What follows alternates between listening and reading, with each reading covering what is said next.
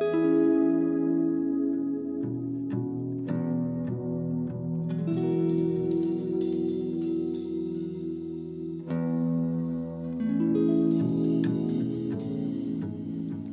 to be happy with Da.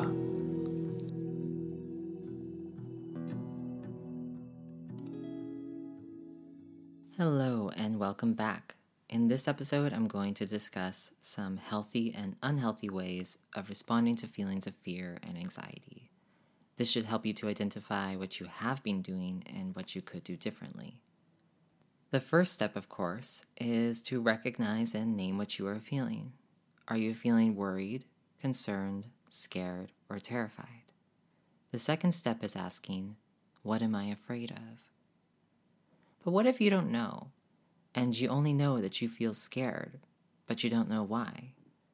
Well, I call that anxiety.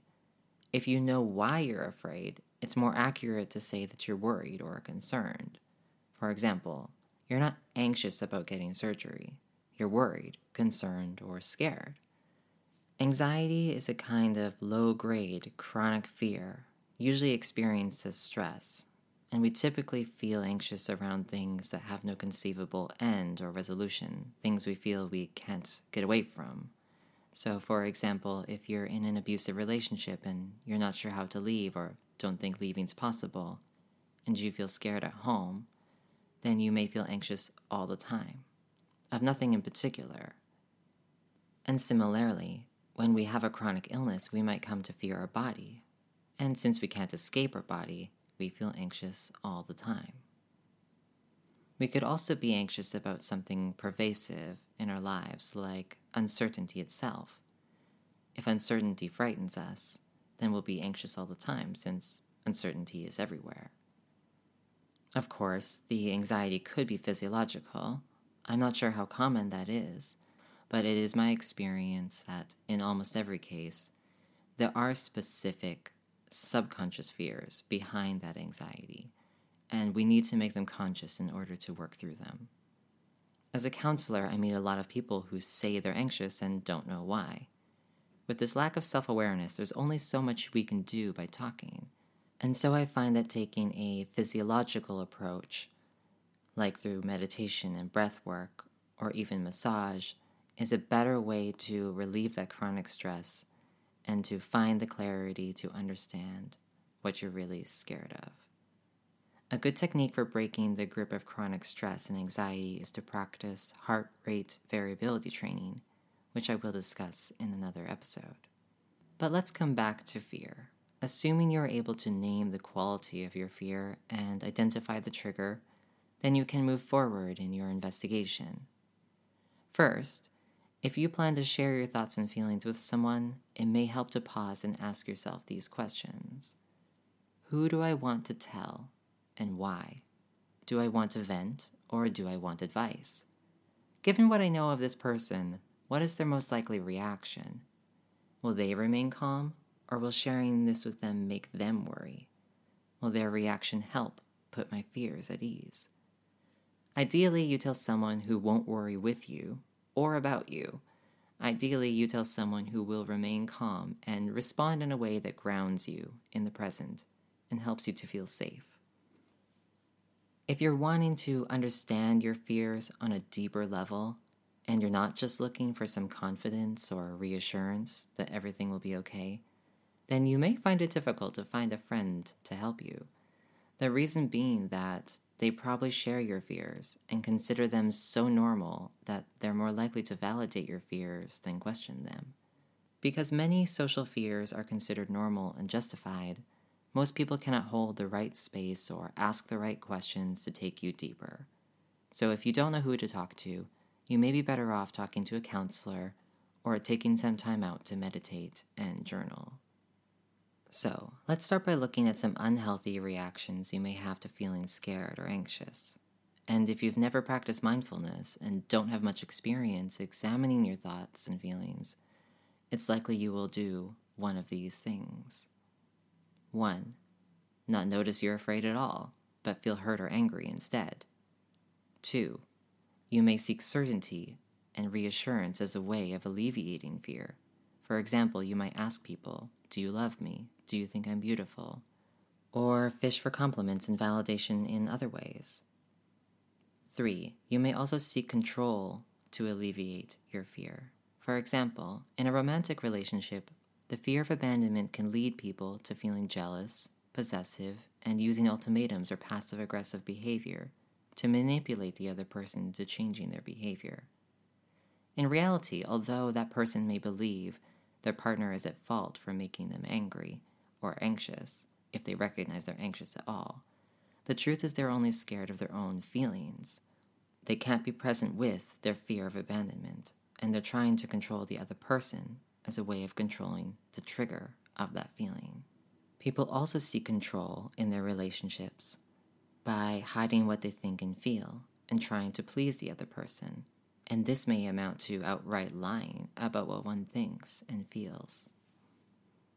4. You may react by avoiding the things that scare you, which could manifest in many ways.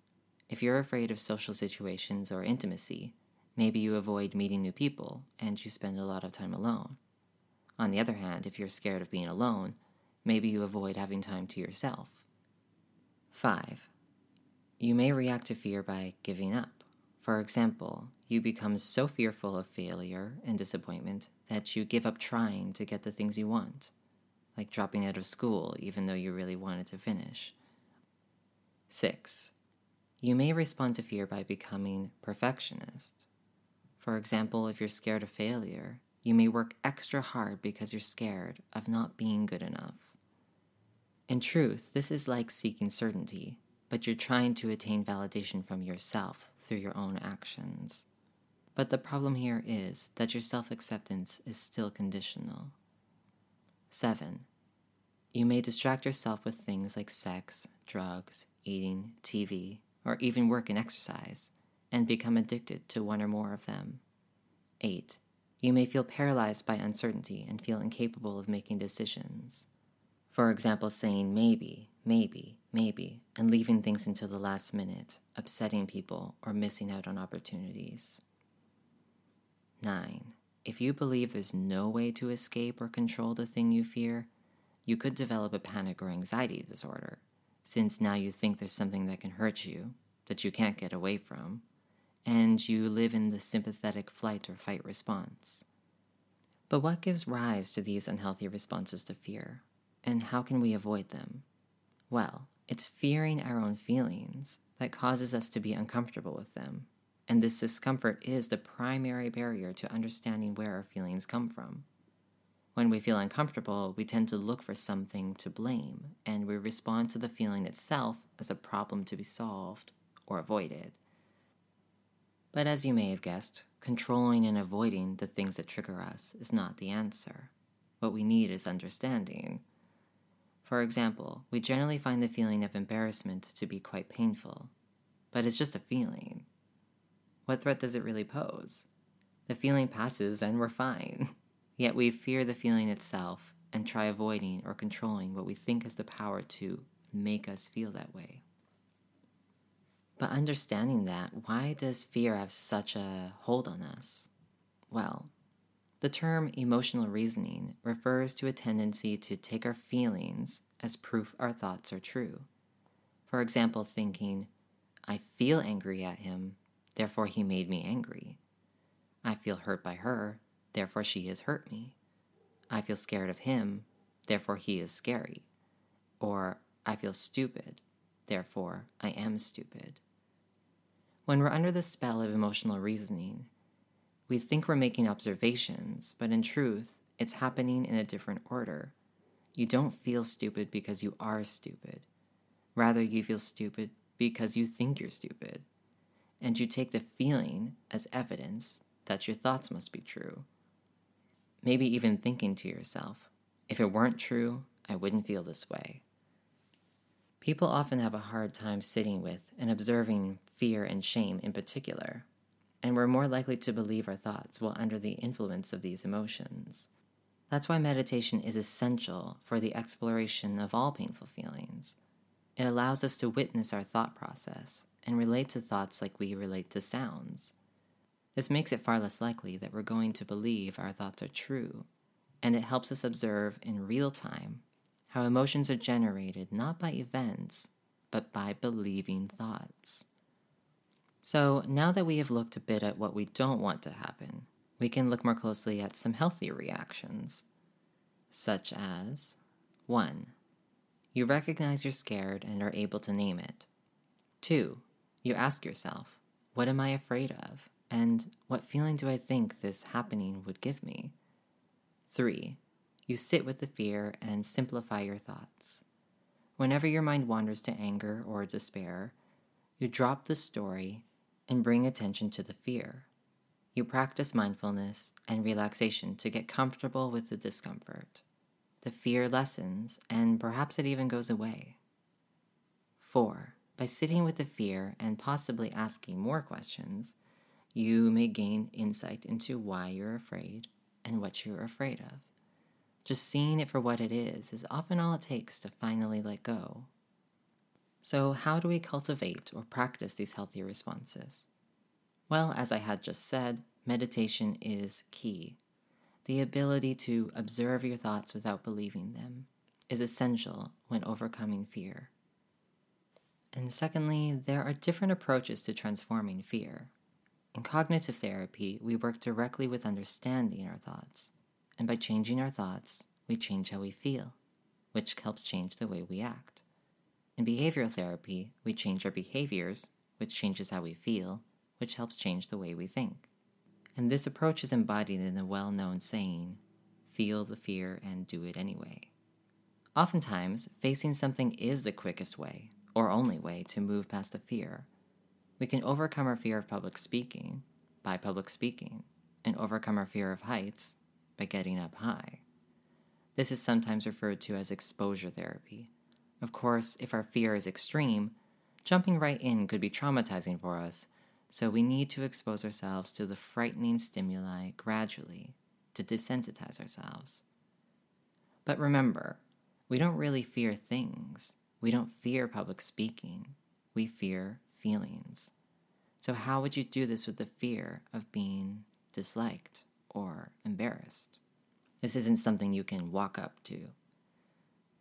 Well, with these more generalized and intimate fears, we need to bring the fear to the surface by thinking about triggering events, real or imagined. Once the fear arises, we can desensitize ourselves through the practice of mindfulness and relaxation. Of course, our life will provide opportunities for this, challenges at work or in our relationships, but it will be harder for us to practice in the moment, and it's better that we practice on the couch at home by thinking and imagining these events through. And once we're comfortable enough to listen to our thoughts, the thoughts that come with fear, without assuming that they're true, we can begin looking deeper and ask ourselves some questions. For example, asking, what category does my fear fall into? Remember, all fears fall into 3 categories. 1, the fear of losing what you have. 2, the fear of not getting what you want. And 3, the fear of having to experience something you don't want to experience. Now, better understanding what the fear is about, you can ask yourself this: what feeling do I think losing, not getting, or experiencing this would give me? Then ask the magic question, how? How would it make me feel that way?